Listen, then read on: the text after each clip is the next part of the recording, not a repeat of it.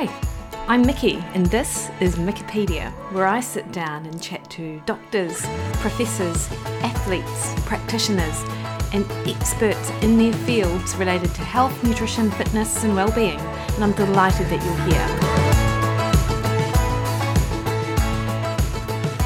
Kia ora team, hope you are having a good week. Now, we were going to bring you the first of my conversations with Andrew Kutnak, as I said in the last week's podcast, but I had the opportunity to catch up with Kiwi runner Ruth Croft over the weekend, and I really wanted to bring you this conversation that I had with Ruth. Now, I don't even think you need to be interested in running to know who Ruth Croft is after she took out the entire Tarawera race, and she made headlines for being the overall winner.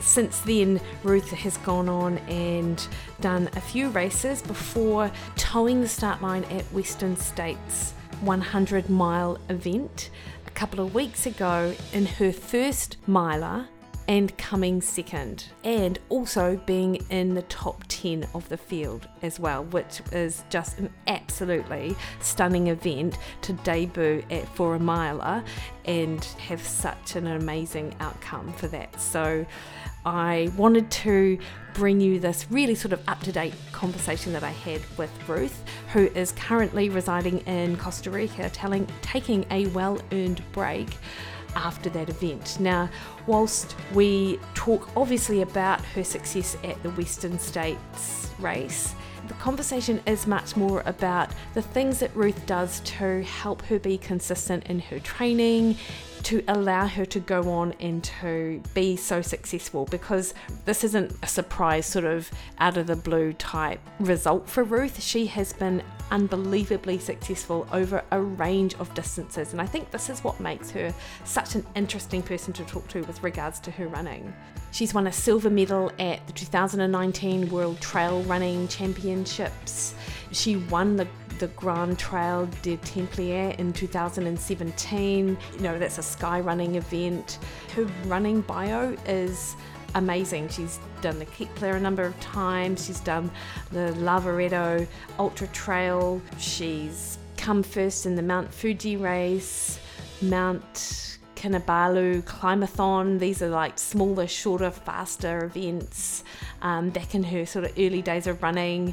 And then, more recently in 2019 and also 2020, she's been hitting these slightly shorter distances in amongst some of these longer distance events. So we chat about the strength training she does, the nutrition, what her weekly volume and mileage looks like, and how her training looks for the miler compared to, say, something like a 100k event, about the importance of sleep, about the importance of mindset, what supplements she takes, and also what she did from a nutrition standpoint with Western States and how she really dialed that in and how successful it was as well. So we talk about a range of different things, and I felt so appreciative that Ruth made herself available during her recovery time to come and chat to me on Wikipedia. So please enjoy my conversation with Ruth Croft.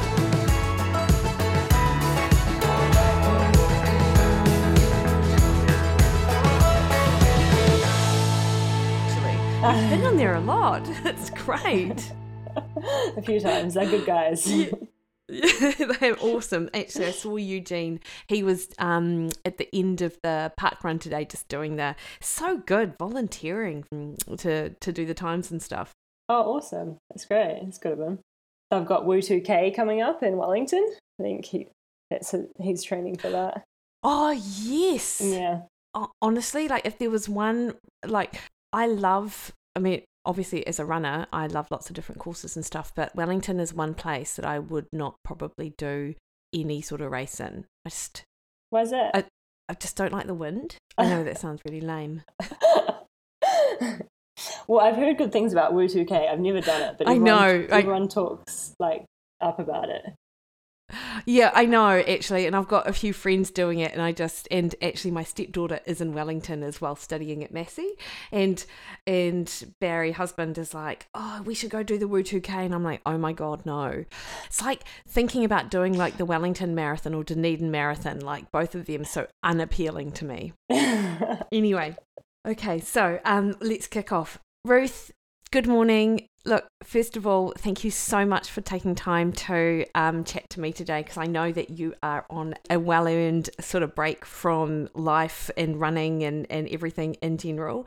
How's it in Costa Rica? It's great. Yeah, I can't complain. I've been here, this is coming up just over 1 week. Just been doing a lot of, relaxing and reading books, and did a bit of diving. And I'm studying naturopathy, so I had 2 papers due just before Western States as well. So it's good to have a actual proper break right now. That sounds fab. Actually, I do want to talk to you about the naturopathy a little bit. And as a nutritionist, I sort of feel like we're almost kindred spirits, but you're just a little bit younger and like quite a lot faster than I am in terms of the running. First, so Ruth, what's the COVID situation like in Costa Rica? So Costa Rica, it is considered high risk, depending on what country. But yeah, they do have apparently quite a lot of COVID cases, but they've opened up fully. I think they opened up last August, maybe. And so coming from the States, you don't need a COVID test to get in. And then depending on what country you're flying to, you obviously will need a COVID test to leave. But then I'm fully vaccinated, so some countries I can enter without a COVID test. Oh, that's awesome then. So you mean, so in everyday life, does it seem sort of fairly normal then? Oh yeah, in Costa Rica it seems totally normal. You just have to wear a mask going into the shops, and then there is a curfew at 9 p.m. though. So all the restaurants and bars and everything shut down at 9. But apart from that, like everything's going as usual. Isn't that interesting? A curfew at 9 o'clock, almost like post 9 o'clock, COVID is going to be so much more, I don't know, easier to catch or yeah, it's interesting sometimes the approach. It's I don't know what you're like, Ruth, with your sleep patterns, but 9 o'clock almost is like the next, it's like the middle of the night for me. So that actually wouldn't probably curtail anything I had planned to do anyway. Yeah, and it's not like this is a party trip or anything, so I'm quite fine with going home at 9 p.m. So, Ruth, how's the recovery going? How are you feeling? Of course, it goes without saying, massive congratulations, mate. What a race. Western States, it was fantastic. So, how is the recovery going? So pretty much after the race, I felt really wrecked, as I was saying. Like I've never felt this destroyed after a race. But then I haven't run at all. I've just been doing a lot of yoga and just getting on eating, making sure I'm eating plenty, getting some massages, and just taking it really easy. And I felt this past kind of week, my energy levels are slowly starting to come back. But yeah, I still think it's going to be a few weeks until I'll get back into things. 160k, like, notwithstanding obviously the heat and the those kind of conditions as well, like I can't imagine what it must feel like to run 160k and what the body must actually go through, like, because as I understand it, you were very, I mean, you're amazing over so many distances, Ruth. Like I'm not, like, you could have easily sort of probably stayed at the shorter distances and like totally smashed them out and not sort of take that leap to the 100 miler. But I mean, obviously you did.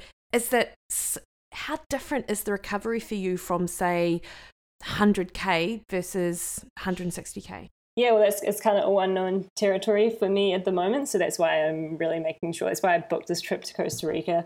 Because I just wanted to be in a space where I could fully mentally and physically recover. And I knew that if I went straight back to Europe, I'd probably be tempted by the mountains and get back into running too quickly. And so I really want to respect this distance and, make sure I give my body the chance to fully recover. I know with 100k, it can take me a couple of weeks and I could get back into some easy running in that.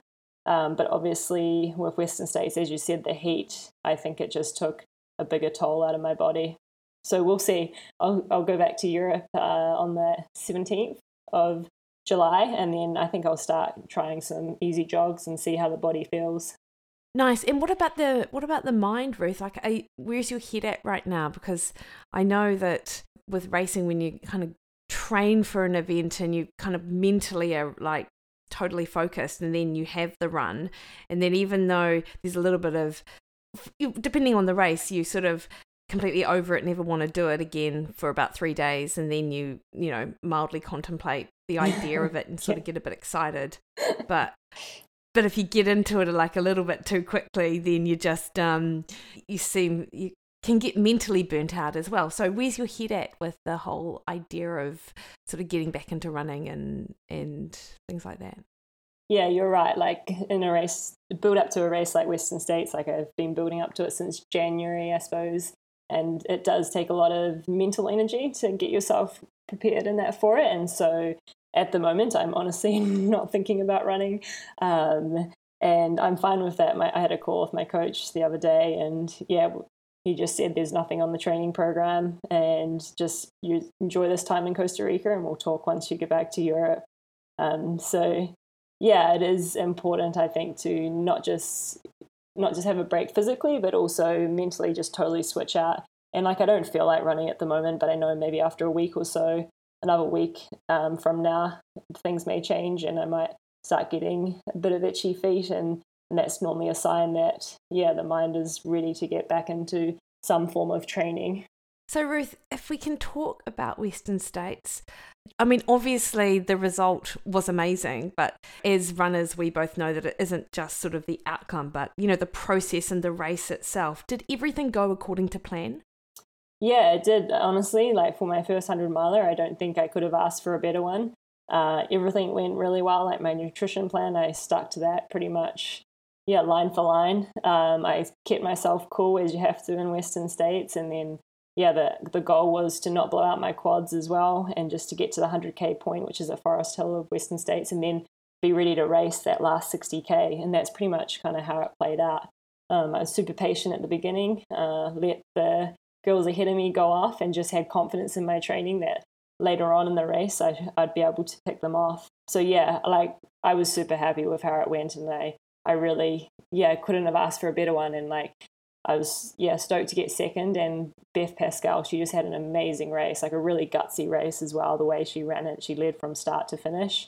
So yeah, there was no catching her, but I was, yeah, very satisfied with second. Mate, I can only imagine. And I listened to your interview on Dirt Church Radio, which I encourage anyone who, if they haven't already listened to it, to go and get a really good debrief of the race in its entirety. But I did love how you were talking about how there were just a small group of girls that you sort of ran like a lot of the race with, and one of them in particular had, I think, become second in another Western States run, and so you sort of knew that she, yeah, in 2019, yeah, and she knew what sort of, because it was it was more familiar territory for her than you were sort of like, well, I sort of knew that she would sort of know how to run an event like this, so I can imagine that would have helped. But was there much chat, Ruth, along the way with the girls that you were running with?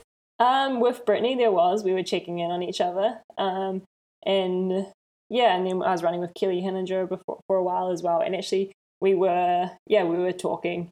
And even Brittany, she got second at Western States in 2019, she also said like that group of girls that we were, it was just really good to have some company, because for her in 2019, she pretty much ran it solo from start to finish. So we were definitely talking in that and checking in on each other. And it was really good to have that company. I enjoyed it. Yeah, and what was it like, sort of in the lead up, in the couple of days up to the race, before the start? How were you feeling? Were you like how nervous were you for the 160k being this uncharted territory for you, compared to say another distance that that you'd already done or another race that you'd already achieved at? Like, how did that feel, sort of going into this? I was in a pretty good headspace, like one of the better headspaces I've been in going to a race. I just felt pretty, I don't know, at ease with everything, that I knew that I'd done all the training I could have, and I was the best prepared that I could be, given what I'd done. Also, there was an element of nervousness, but also super excited to do something unknown, because as I said, like on the Dirt Church Radio podcast, I've been doing the same races for the past 3 years, and I don't get motivated by doing the same events over and over. So yeah, I was just really looking forward to seeing how the day would pan out and having a good crack at 100 miles. So with the training then, Ruth, like I followed a little bit of your journey on Instagram, and there was the Christchurch Marathon, and then there was... It was the 10K in Christchurch. Thank you. And was it the Hawke's Bay Marathon you were going to be doing? I did one in Australia. It was the Australian marathon trials for the Aussies to try qualify for the Olympics. So I did that in middle of April. But then, of course, you did the 50K event as well. Yeah, we went over to Ultra Trail Australia, and that was then did the 50K there. It was my first kind of trail race back after doing the road. And I remember I did that, and it went well, I won, but also I really felt like I didn't have my climbing legs. Like Paige, who was second, she was really closing in on me on the climbs. And so I knew I had a lot of work to do to be ready by Western States. But thankfully I had a bit of time, but actually looking back on it now, it wasn't a lot of time. So did UTA 50 and then had a week recovery, flew over to the US, and then it was 5 weeks until race day. And I had a 2-week taper, so I actually only had a 3-week block, which isn't a long time. No. But I was able to, I think I was able to get that time in my legs that I needed for a race like Western States. Yeah. So Ruth, I have done a number of marathons over the years and a couple of ultras, and have signed up for Taupo 100, the Kepler 60, Tarawera 102. Actually, awesome. As I'm saying that, I'm like, well, that's a lot. But a different kind of racing, obviously. It's participating. Still, it's a lot, though. So it is. And so really, my number one aim is to actually just get through in one piece, to try and stay and maintain injury free. But for someone who, you make a career out of this, what does your training look like? So for something like the Western States, which is 160K, how different is the training for that versus, say, your 100K distance? To be honest, I don't think they varied too much at all. I was looking, my longest run in that 3-week block, my longest run was 50, I think it was maybe 53K. And then the following day, I would normally do in the weekend 2 long back-to-back runs. So one day would be maybe 5 to 6 hours, and then the following day for maybe 3 to 4 hours. And then I did that for 3 weekends. And so, to be honest, my mileage didn't jump up drastically or anything. I didn't do longer runs than what I would do for 100K. And I think it's just I had accumulated a lot of, it's the accumulation of training from middle of December that had just been consistent. So I don't think it was anything too specific. And for Western States, the one thing I noticed when I got over to the US, I did the 2 days on the course, and my quads were just blowing after that. But then the following weeks, I just got on up and down mountains, and they were fine by race day, which was good, because that's the thing with Western States is it's a net downhill course. So you've got to really have your quads conditioned going into it. But yeah, it all worked out. But I don't think my training, it didn't change really much compared to how I would prep for 100K. So, but you had confidence in what you and Jono had discussed with regards to, so your coach, Jono Wyatt, who is an amazing New Zealand mountain runner who, strangely, over here in New Zealand, I don't feel like he's as well known as what he might be over in Europe, where he's sort of a bit of a, in his previous years has been quite a superstar in terms of his running. Yeah, definitely the case. And he's done really well, because he exceeded at mountain running, 6 times world mountain running champion, but then also went to the Olympics in the road marathon. So he has a lot of versatility, which is not normal for a trail runner or a mountain runner. Completely.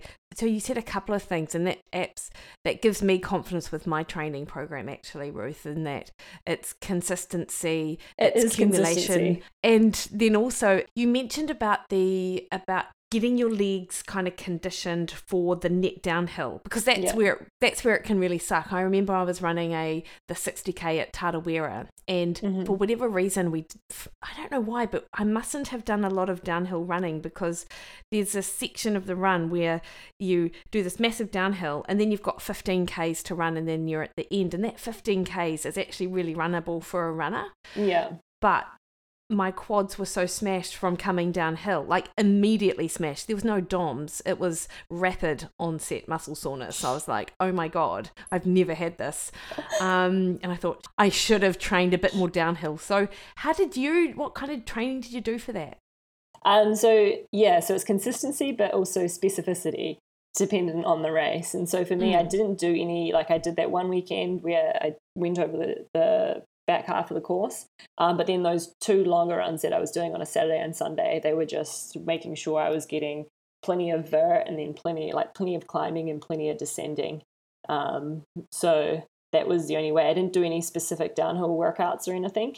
It was just getting those long runs in the mountains, and that pretty much conditioned my quads. Given I had come from road, so yeah, they did need a bit of conditioning on the descents, but once I did a few runs in the mountains, I think they came around pretty quickly. Nice. And I also do a lot of strength and conditioning, so I think that helps, as that definitely benefits as well. For sure. And because I heard I've heard you talk about your strength training. You do it maybe 3 times a week when you're in training. Is that about right? Yeah, that's correct. Yeah. Yeah. Ruth, how do you fit that in and around your running? Because it's always often the case, when if you've got sort of key focus sessions during the week, and then you've got recovery days, and it's trying to find that balance of when you fit it in. So if you're happy to share, how do you fit it in? Sure. And what do you do in your strength training? So it depends on the sessions for the week, but I usually don't try and do it the day before a hard session. Sometimes if the session's not too hard, I can do it like if I do the session in the morning, I can do the strength and conditioning in the afternoon. So I kind of work it around that. It's just depending on the intensity of the session. But normally, as I said, I don't do it the day before.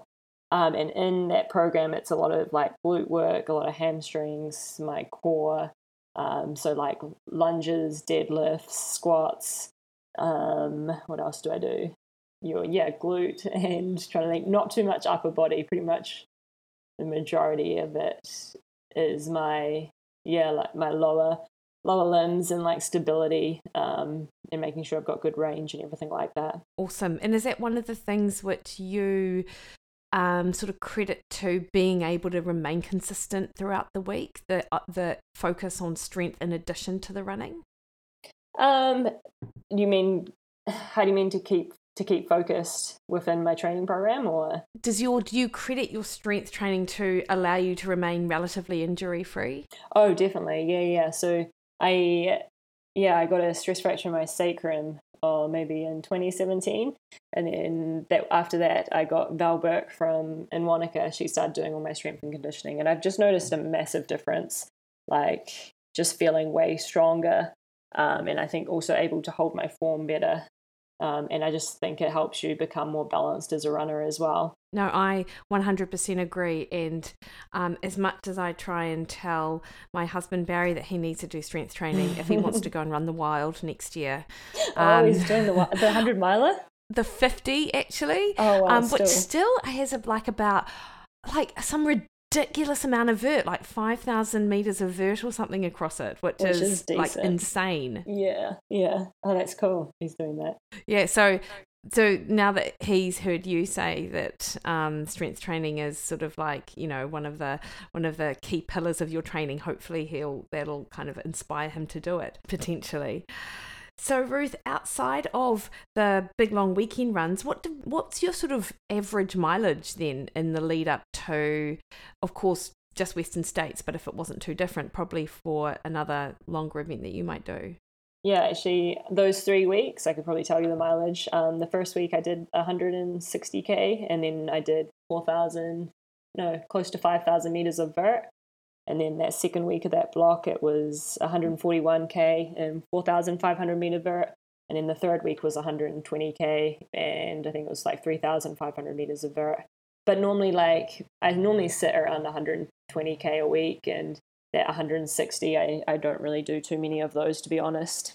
And so if you compare your training to, say, someone else who does like similar type of running to you, would your overall volume be higher, lower, or quite similar? Like, so are you a volume runner, or are you not as much? I think I know Beth Pascal does really high mileage. I think she was doing close to 200k a week, I think, for a few weeks. But I definitely feel like her average sits probably around 140, 150. I'm not sure. It just depends on the runner, and I don't know what too many runners do. I don't know. It's not something we talk about too much. But I feel like most females would probably sit around 120k per week. Yeah. I think I remember reading Camille Heron does like consistently can do like 160 Ks a week, or is like does this like super high volume, but I feel like that's sort of like few and far between, and it just depends compared to say the Zach Bitters who do like 160k. Yeah, and it's just what terrain people are running on, and also like how much vert they're doing a week. Like for me in the marathon build up, to do 100, like 150, 160 is a lot easier than if I'm in a trail build up. So it just depends, I think, as well. Yeah. And so now, Ruth, you've done like this. I was looking at your stats last night on your sort of your running bio, and there's so much there that you've been so successful over so many different distances. So like, do you have a particular favorite that you really love to do, or do you just get motivated and inspired by different locations and sort of different level and different distances and stuff like that? Or is there one that you're like, oh no, that's absolutely my favorite that I love training for and I love going out and like smashing? I think a 50k. I love 50k distance. It's just way simpler. Like for Western States, like organizing all your like your crew, your aid station, like what you want at each aid station. Like it took a lot of time. Like I had an Excel spreadsheet with my crew saying what I needed done at each aid station, like the food. Like you have to work out your like carbohydrate, your sodium, like your fluids, and then for a 50k, like, yeah, you have to plan your nutrition, but it doesn't have to be so regimented. And you're out there for maybe 5 hours at most, and you can go out there, run hard, and then you're done. It's just simple. So I like that fact about it. You're so right. Like the longer the event, the more opportunity it is for things to go wrong. Eh? And particularly like, yeah. And with the Western States, you obviously you nailed your nutrition, which was phenomenal. Like, would you say you're someone who is able to do you have like a cast iron gut, or have you had gut issues in the past, or how has that looked previously, and how did you arrive at your nutrition plan for that race? Yeah, I think just over the years from all the racing and just being able to train my gut to take on gels and that, I really did struggle at the beginning. When I remember my first 100k at Tarawera, I couldn't take gels and I had to have real food. But over the years, I've been able to switch that round. And so for Western States, I talked to Ian Hellmans. Yes. So she put together a plan for me because I just needed some advice on that. Because I knew, you can do all the training, but then you go into Western States and you mess up your nutrition and that can throw your whole race. So we had a plan going into it. And for the first 5 hours, I ate real food. And the reason for that was because the temperatures would be cooler. And also, it's early on in the race, so I shouldn't be running too hard. And so I think at that time it'd be easier to get real food in. So I made these cooked brown rice and then put a bit of oil and salt and then rolled them into a bowl, and I just eat that for 1 hour and make sure I got 60 grams of carbs through that. And then I'd alternate with these. They were kind of like almond butter protein bars. And I had 500 mils of water and then 600 milligrams of sodium. So I got that for even Nun electrolyte tablets or salt stick. Nice. And then after the 5 hours, it was starting to heat up. And so I switched over to GU Roctane Summit Tea. And so this is a powder that I diluted over a 1 litre. And so I upped my fluid to 1 litre per hour, and then upped the sodium to 800 milligrams. And then what else was it? Fluid, sodium. Yeah, and then so that GU also had in one serve at 60 grams of carbs. So that was easy. And then kind of later on the race, I'd alternate between that, and then I used Maurten gels and then Maurten caffeinated gels. And I stuck to that, and it all worked out. Nice. So your overall carb intake was about 60 grams an hour, sort of for the entire race then, from those different sources. Nice, Ruth. And those rice balls, do they come from like, I want to say Alan Lim, like there's this nutritionist in the States, and I remember seeing a cookbook, and he has talked before about having like these little rice balls that might have something in them, but just with the salt and the oil. Easy to eat? I don't know, like those first 5 hours, because you have to eat quite a lot of real food to get the equivalent carbs of what you can get in gels and that to get that 60 grams. And so I felt like those first 5 hours I was just eating like all hour, every hour. But it's just like you just get it done, because you know that like after that you can switch to your liquid calories. So I don't know if it was easy to eat, but in the situation of running slower and it being earlier in the race, I just kind of got it done. Yeah. And could you have done that on, say, Tarawera, which 100K, quicker, higher intensity? Yeah, I actually, for Tarawera, this is where I first tried real food as well. Oh, not first tried, but I tried real food because that's what I wanted to test for Western States. So for Tarawera, I actually lasted 7 hours on real food, and then I switched to gels. So then I made for that, what worked really well was Stacey Sims has these, they're called like, I don't know, salty balls, something like that. And they're made out of brown rice syrup, almond butter, and then protein powder and a bit of salt. And I ate them, and they were really easy to eat. Yeah. Oh, nice. Yeah, no, that actually sounds really delicious too. Of course, for 7 hours, and then I can see why you'd sort of switch to to something else afterwards. And how often would you? I tried dehydrated potatoes as well that race, but they didn't work out. But given like I just added hot water to dehydrated potatoes, and so I don't think that makes them very tasty.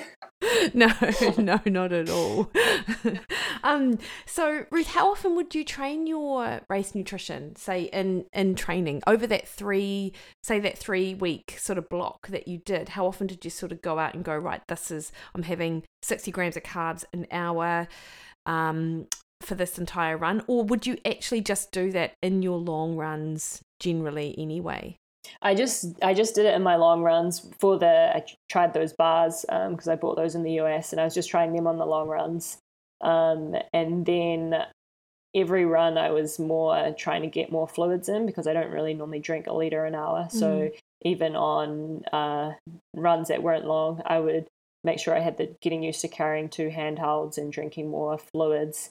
Yeah, and so then practicing the eating part just on the long runs, really. Yeah, nice. And what do you do, generally speaking, in your training, like in terms of eating beforehand? People are always super interested in knowing what the pros do with regards to their nutrition. So I always eat something before heading out the door, no matter what the training is. I always make sure, even if it's an easy run, just have like a banana and some nut butter.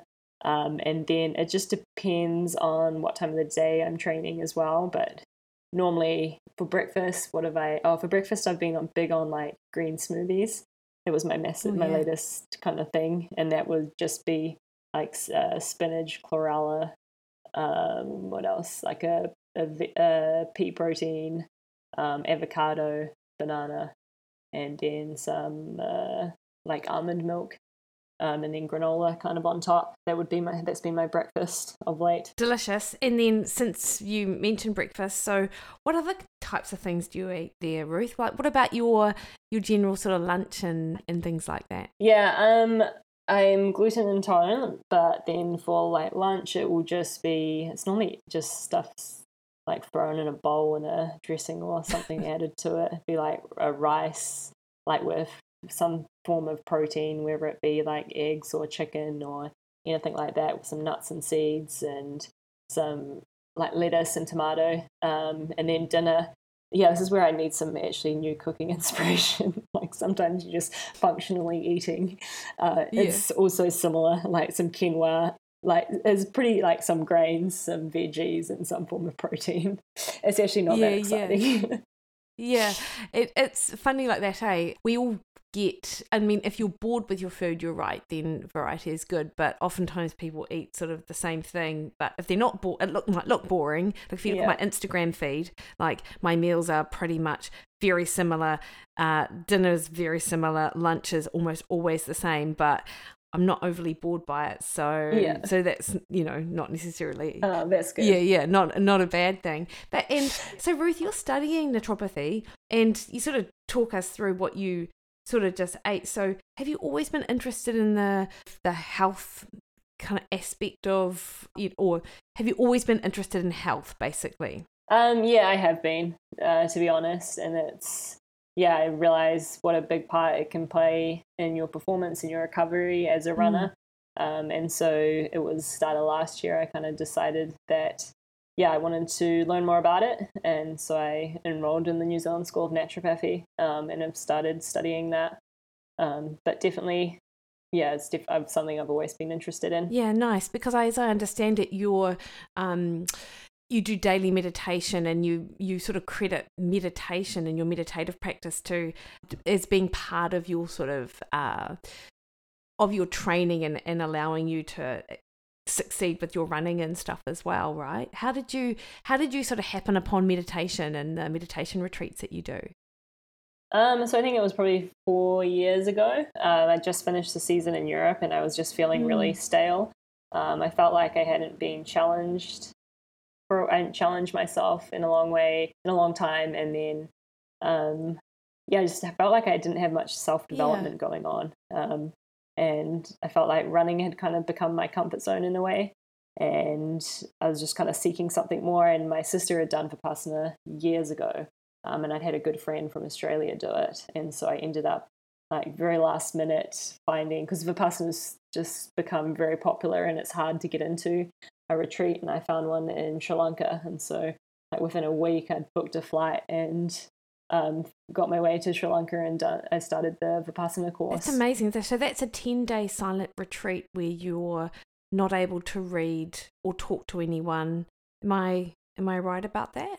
Yeah, so it's essentially 10 days of silent meditation where you start meditating normally at 4 a.m, and it finishes, then you have a discourse in the evening, and you kind of finish at like 9:30 at night. You do have breaks throughout the day. It's like 10 hours of meditation per day.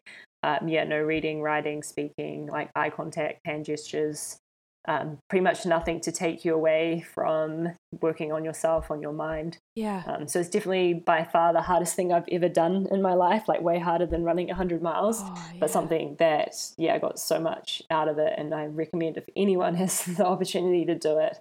I really think it's worth it. It was amazing. And had you meditated prior to that?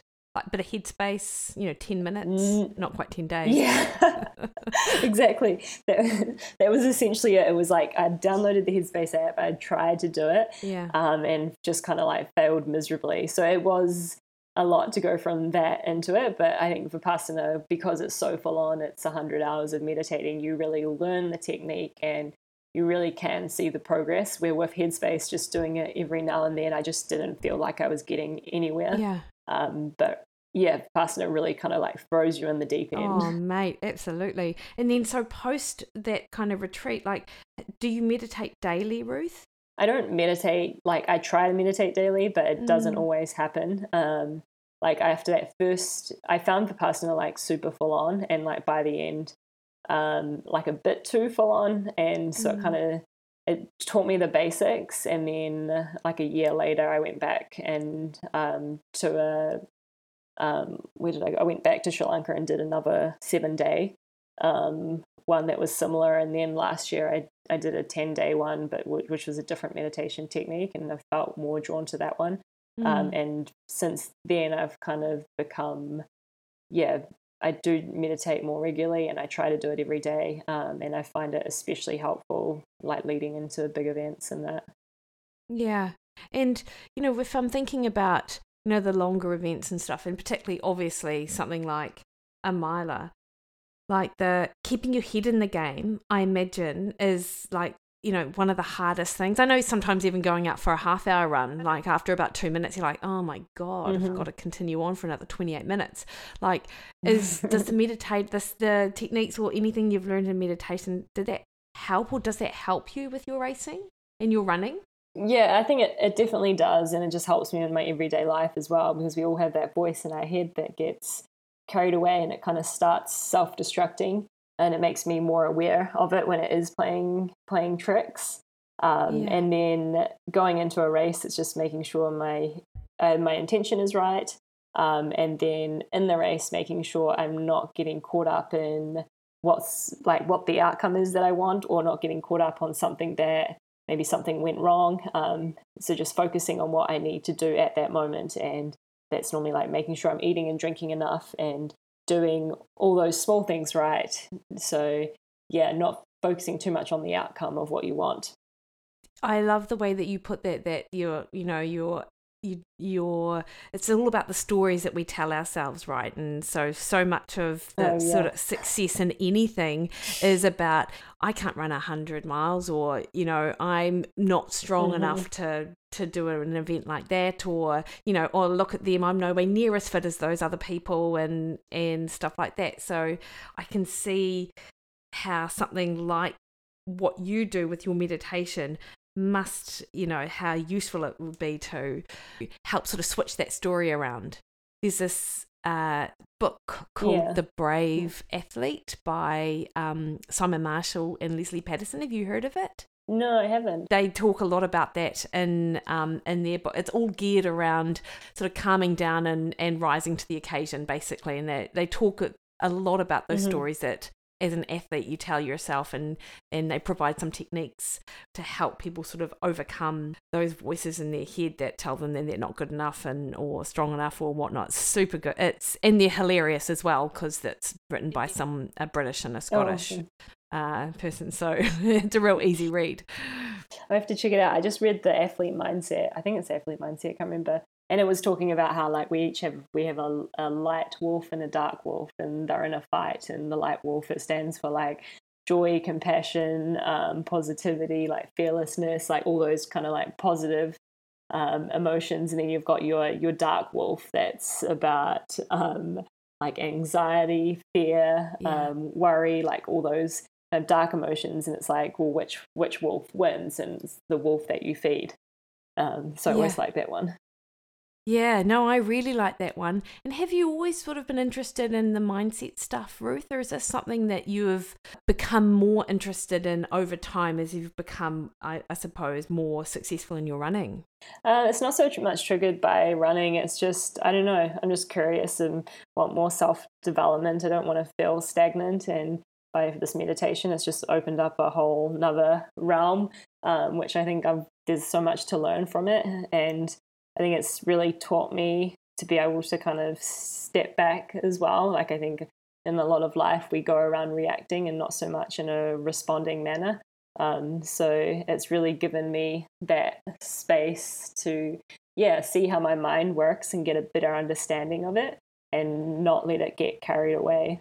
I absolutely love that. And that's something which I feel like some people shy away from books like that, or one, they don't see them as particularly relevant or interesting or important, or two, it's hard to read and get interested in the self-development stuff, because it then almost forces you to then potentially change how you interact with your environment and the people around you, and also with those thoughts, because we've got lots of these default behaviors, I suppose, and a default way of doing things that when you are forced to, when you read about something and suddenly you become aware of why you're thinking this way, then it becomes your responsibility almost to change it, and change is hard. I don't know. Yeah. So I feel like, totally. The fact that you seem to want to challenge yourself in a number of different ways, Ruth. Obviously the running and the training is one of them, but that whole self-development stuff is almost like another sort of challenge that you can kind of take on. Yeah, there's a lot to learn, and I think even as you say, sometimes it's hard to, when you can see yourself a bit more, and sometimes we don't like that, but you get a bit of understanding of a lot of because we're a product of our environment a lot of the time, and we get passed down even from where we live, or even behaviors from our parents and stuff. And so you kind of start noticing those, but once you're aware of them, you can then, it's not so much change them, but just kind of let those all dissolve. Yeah, no, I love that. So Ruth, I've got like a few other sort of questions and stuff like that sort of are in and around training and your life, and a bit more about you and things like that. So I think I was going to ask you, what is it that keeps you sort of training strong and consistent and healthy? But we've talked about the types of foods that you eat and the strength training and your actual training. And so you've spent like now a week now in Costa Rica doing a bit of diving. Are you diving for anything, or are you just diving and exploring? Oh, just diving and exploring. Yeah, I went diving yesterday, and we saw turtles and stuff like that. It's kind of, I got my PADI license in Thailand quite a few years ago, and so it's my thing I do if I go on a holiday somewhere. Oh, fantastic. And what else do you do in your downtime, Ruth? I mean, you mentioned reading. Is it like, do you like novels as well as, self-development, personal development stuff? Yeah. So I've just finished reading The Athlete Mindset, and what other book did I read? Michael Pollan's How to Change Your Mind, and I just downloaded his latest one that's just been released as well.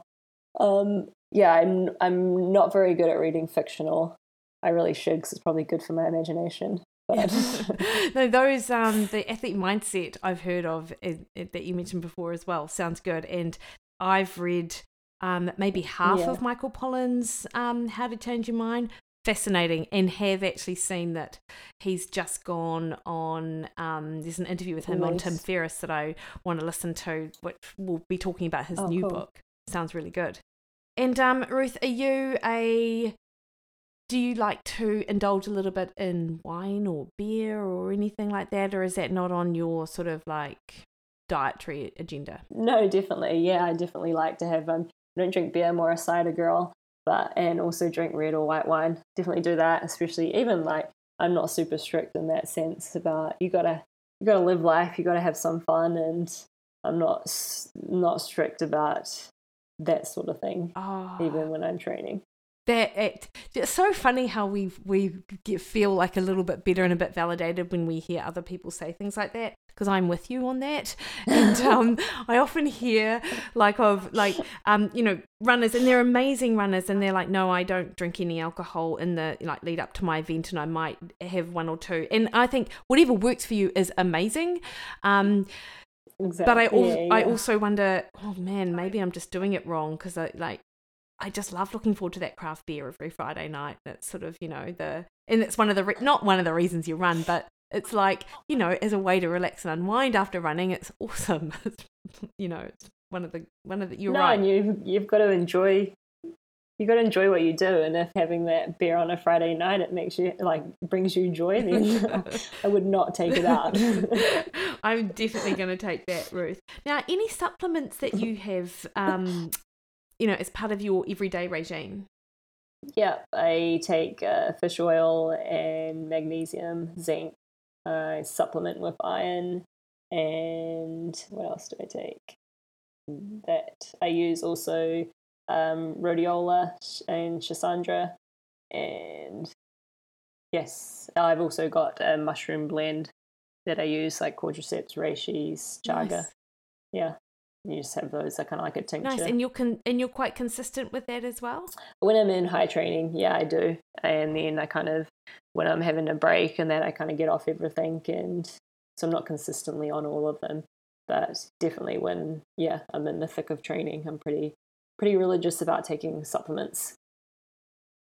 Yeah, nice. And it's interesting when people talk about, that you should get everything that you need from food. One, depending on where you are in the world, and the, the soil quality, and the ability to get those nutrients through our food is slightly compromised anyway. But then also, when you do put your body under that stress load through everyday training, it's super challenging to get get everything you need from food. And some of those things you mentioned sounded like they'd be really good for the calming the central nervous system down, and just helping with that adaptogenic response as well, Yeah. which I think is super important for people who are under high stress load. Yeah, and just like working on the inflammation and that as well with the fish oil. And I think food isn't what it used to be. And even if you think you can get it through Whole Foods, I think if you've got a really high training load, it definitely pays to, get some supplementation on board as well. And I normally get regular blood tests done as well every 3 to 4 months just to make sure everything's okay. Nice. It's such a good idea. And now, Ruth, I do remember seeing on Instagram you gingerly lowering yourself into a freezer that in lieu of an ice bath. Is that something that you do as a regular sort of thing as part of your recovery? Or because P.S. I do love the idea of it. I've been trying to convince Barry for us to get a big chest freezer to have outside our house for me, but Is he as receptive? He hasn't actually agreed yet. Is he as receptive to that as the strength training? Yes, basically. But is that something that you enjoy doing on occasion, or is that part of your regular recovery sort of routine? It's tricky. Not too many people I know have a chest freezer, but when I'm on the West Coast, my good friend Josh Coleman, he had leukemia. Acute myeloid leukemia, and when he was also graft versus host disease and that, and what really helped him was the ice baths and like the Wim Hof method. And so when I'm on the coast, it's was having it every Sunday. So we'd go in there, he'd do a bit of breath work, and then do 5 minutes in the chest freezer, and then also there was a sauna just across the road. So then after that, we'd go over sauna. So I definitely enjoy that. I think for me it's more the mental aspect that you get out of just lowering yourself into the ice freezer, and then your mind goes crazy saying you want to get out of there, but then it's just trying to bring it back down, bring it into the present moment, and staying calm and just not trying to get into that fight or flight response. So I try and do it when I can and find a cold river if I can, but when I'm traveling, it's not always the easiest. No, I love doing stuff like that too as well. And prior to our call after park run, I jumped in. We've got a very tidal beach just down the end of our road, and I was in on for 10 minutes swimming, and of course I Strava'd it to show people that I was doing it. And like the water temperature in Auckland, it's not that cold. It's about 15 degrees. But I agree with you. For me, doing something like that, like it feels invigorating, and I'm thinking, well, it's going to be good for my recovery, but also it's the idea that I've done something hard and that I've really, I'm like, this isn't, I really don't want to. I do want to do this, but it's hard to do. But then the fact that I do that, it can make other things seem a little bit easier. I think. Well, the next thing that I do in the day, I'm like, well, it wasn't as hard as getting in that water down the end of the road. Yeah, and it's just finding ways to challenge yourself. Like you don't have to go run 100 miles, like you say. It's just go for a dip in the ocean, or Josh, he has cold showers every day. I haven't got to that level, but it's just ways of challenging yourself. Yeah. Nice. Now, tell me, your partner Martin, is he very much aligned with you in terms of his diet and his sort of mindset stuff, or not at all? Was he a fish and chips man? And, no, we definitely wouldn't touch a weight at all. He jumps in a lot of my training sessions, and then the strength and conditioning. We eat pretty much the same, except for he has a massive sweet tooth. Like he can just eat chocolate, like just so much chocolate or brownies or anything like that, which was a massive struggle for me when we first started going out, because when you're around someone, like normally I wouldn't eat that much of chocolate and that, but when I started dating him, I noticed I started eating a lot more of it, and so I would get really frustrated at him, but then it's me that has the problem. But we're in a better space about that now. Well, that's good. That was the same with me and craft beer and hot chips. Exactly the same. It wouldn't be something I'd touch very much at all. But now I've grown really fond of them, which I actually think has just actually added joy to my life rather than a negative. It's like Martin. I said to him like he should cut out, because he eats chocolate and that every day, and I was like, maybe you just you should just cut a bit of it out and just have it like in the weekends or something. And he's like, but it just brings me so much joy. And you can't argue with that, can you? No, you can't. You definitely can't. I was like, okay, keep it in. And what about sleep for you, Ruth? Like, what's your sort of sleep pattern like? So yeah, I try, I don't know, it's maybe in bed by 10 at the latest. And then be up between 6 and 7 normally. Sleep pretty well and have no issues there. And favourite meal? Oh, probably my auntie's Manuka smoked salmon. Ekaroa smoked salmon would be my favourite, hands down. Oh, mate, that sounds delicious. Yeah. So, Ruth, looking forward then, I know that from Dirt Church Radio that you've got a few events potentially that you could go and do later on in the year, but have you like formalized or thought what will be your next event? Not really. Like the plan was just discuss that when I get back to Europe, but the options would be UTMB CCC. It's 100k in end of August, start of September. Then the other option is it's an Infinite Trails race with Adidas in Austria, which is in October, but that's just shorter. If I didn't do CCC, it could be Transvolcania in La Palma in Spain, or it could be the World Mountain Running / Trail Champs in November. So yeah, I think I've got one more race kind of in my belt, like a longer race, but then after that I'm pretty sure I'd just call it a year, because I think after Tarawera and Western States and then one more, I think it's getting quite a lot. Yeah, completely. And you mentioned Adidas, because obviously you're part of Team Adidas. Yeah.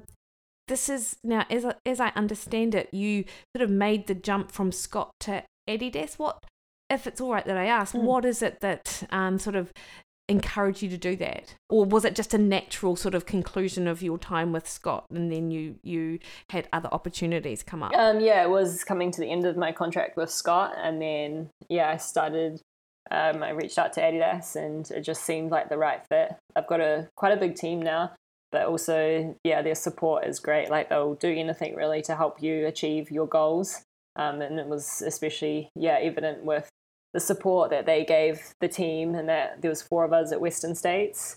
And so, it was really good. And also they have the team, and for me, it's quite important, especially as once I leave New Zealand, I'm on the road quite a bit.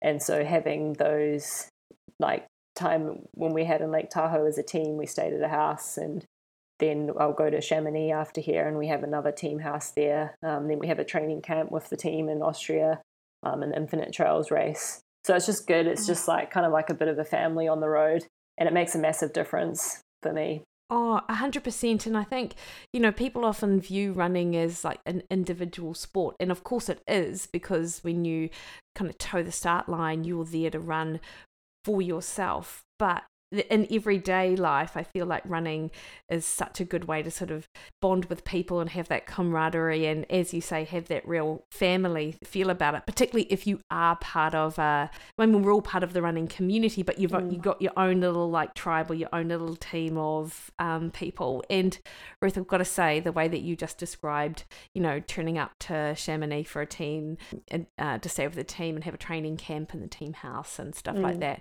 it's seriously like every runner's dream. Like that would be amazing. I'm very fortunate of it, and it's such a good group of people too. And our manager, he's awesome, and so I'm definitely stoked to be with Adidas. Awesome. And I love Adidas kit as well. It's awesome. What do you run in? What shoes do you run in? So they've put out the Speed Series line this year that came out, and so I was racing the majority of Western States in the Speed Ultra. And it's on the last of the Boston. So if people have worn the Boston racing flat, they'll be familiar with that. And then they also have a Speed Flow, which I use for my kind of everyday training. So I kind of alternate between the Speed Ultra and the Speed Flow. Nice. And are you someone who's had a lot of issues with shoes, or have you generally been someone who can sort of get into a pair of shoes and as long as obviously you've got, the right sort of fit and they feel good for your feet, you're generally okay? Yeah, I'm generally okay. I've got a pretty narrow narrow foot, and so as long as the shoe isn't too wide, which the speed line isn't, I'm pretty fine. And Ruth, when are you back in New Zealand? I don't know. Like I was looking on MIQ 2 days ago, and I see it's all full up until end of November. So I need to go and sit on that for like an hour and hit the refresh button and hope that a spot will come up. But otherwise, I need to find out when the December dates will get released. I would ideally try and come out the end of November, December. Yeah, and you're vaccinated I and know. you still need to go into MIQ. Yeah, I don't understand that. Yeah. But it's just, I don't know how New Zealand's kind of going to get out of the situation that it's in at the moment. No, I totally agree with you on that one. I don't know either. But of course, so that'll be this year, and I imagine that actually the only race that you'll be focusing on next year will be what we mentioned before, and the Milo, the Wild. Surely you'll come back to do the Wild. Mel, he reached out to me the other day. I think Jono is even my coach wants to do the 50 miler. He was saying it was his 50th birthday, and he wants to do the 50 miler, and it will be the longest run. And so I think he was worried that he hadn't got the like qualifications or the standards to do it. But I think, and then he was asking for what my Western States nutrition plan was. He wanted to see it, so I sent that through to him, and I was telling him he could just adapt it for his 50 miler. Fantastic. But like it looks like a phenomenal event, and one that I would never touch with a barge pole, because it is certainly like I'm not that type of runner. Yeah. But I saw. Do you know Anna Frost at all? Yeah. Yeah, I see her and her husband Braz are going to be doing it, and a whole bunch of other sort of people on the New Zealand trail running scene I've seen are going to do it. So Ruth, you should, absolutely contemplate that, 11,000 meters vert, 100 miles. I don't know if I'll be doing the 100 miler. I do one of the shorter. Is there a 20 miler or a 30 miler? I think there is. Yeah, actually there is a 20 miler. Yeah. And it I don't know if it's over the first part of the course. We were watching a YouTube clip of it last night, because that's what we do. And it looked actually awesome. So I'd probably contemplate doing something like that too. Yeah, I think that's good. Ruth, hey, look, thank you so much for your time this morning and your Friday night as well. I really appreciate you taking time out to come and chat to me about a little bit about Western States, but more really pick your brain about what you do and how you manage to do it, and the things that enable you to be successful with your running. Like, you are amazing, and I've listened to a number of podcasts and have followed your results over the last, probably you came on like particularly after Tarawera this year, because obviously you won that race outright. That wasn't the first race won outright, but you're such an amazing representation of a Kiwi chick running, and it's always lovely to follow people like you. So thank you so much for taking the time. Awesome. Thank you for having me. It's been really interesting to have a good conversation with you, and thanks for your questions and everything, and also doing all the research. I appreciate it. Oh, no problem at all, Ruth. So you go and enjoy your cider and your little thing in a bowl for dinner, and good luck with the rest of your recovery and making those awesome decisions for what you're going to do for the rest of the year. Thanks, Mickey.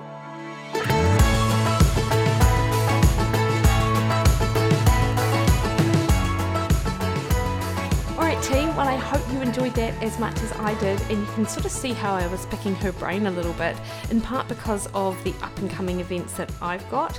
If there was any opportunity to learn from the experts, this would definitely be one of those time points. And as you would have heard from the interview, Ruth has got a bit of downtime now, and then has to make some decisions around the types of racing that she'll be doing in the next year, but she's certainly not overdoing it, which is fantastic. And who knows, maybe we will see her at the Wild in December 2022. I say that like I'm going to do it. But she's certainly taking her recovery seriously, and as serious as you would training for an event like Western States. So I'm super excited to see how the rest of the year plays out for Ruth anyway. And we will include links to the Dirt Church radio podcast that I was referring to, where Ruth goes into the Western States race in really great detail, which is awesome, and also links to her Instagram page and her Twitter profile as well. So next week then, we will have that conversation that I had with Andrew Kuknick, which is definitely worth checking out, as he's a PhD researcher who has type 1 diabetes. He does his research in nutrition and metabolism, and he has found managing his blood sugars through a low carb approach has been super successful for him. And so we talk all about the research behind it and what makes it such a successful approach. Until then though, team, you can catch me over on Twitter and Instagram at Mikki Williden, on Facebook at Mikki Williden Nutrition, or on my website mikkiwilliden.com, where you can sign up to one of my meal plans, where you get a 28-day meal plan, shopping list, access to my weekly email and forum, and also the ability to ask me any questions to help individualize your nutrition response. And I also have fat loss plans up there, 8-week fat loss plan for men and women, a keto longevity plan, or you could book a one-on-one consultation with me. But if you just wanted to get my email, absolutely jump on and put your email in the pop-up box that's on my website, and then you just get thoughts from me every week on what I'm researching or what I'm thinking about, things like that. I really appreciate you listening to Mikkipedia. If you haven't already, jump on over to your podcast platform and hit subscribe and share with your mates. That would be awesome. But until next week, guys, have a great week, and we'll catch you then. See you later.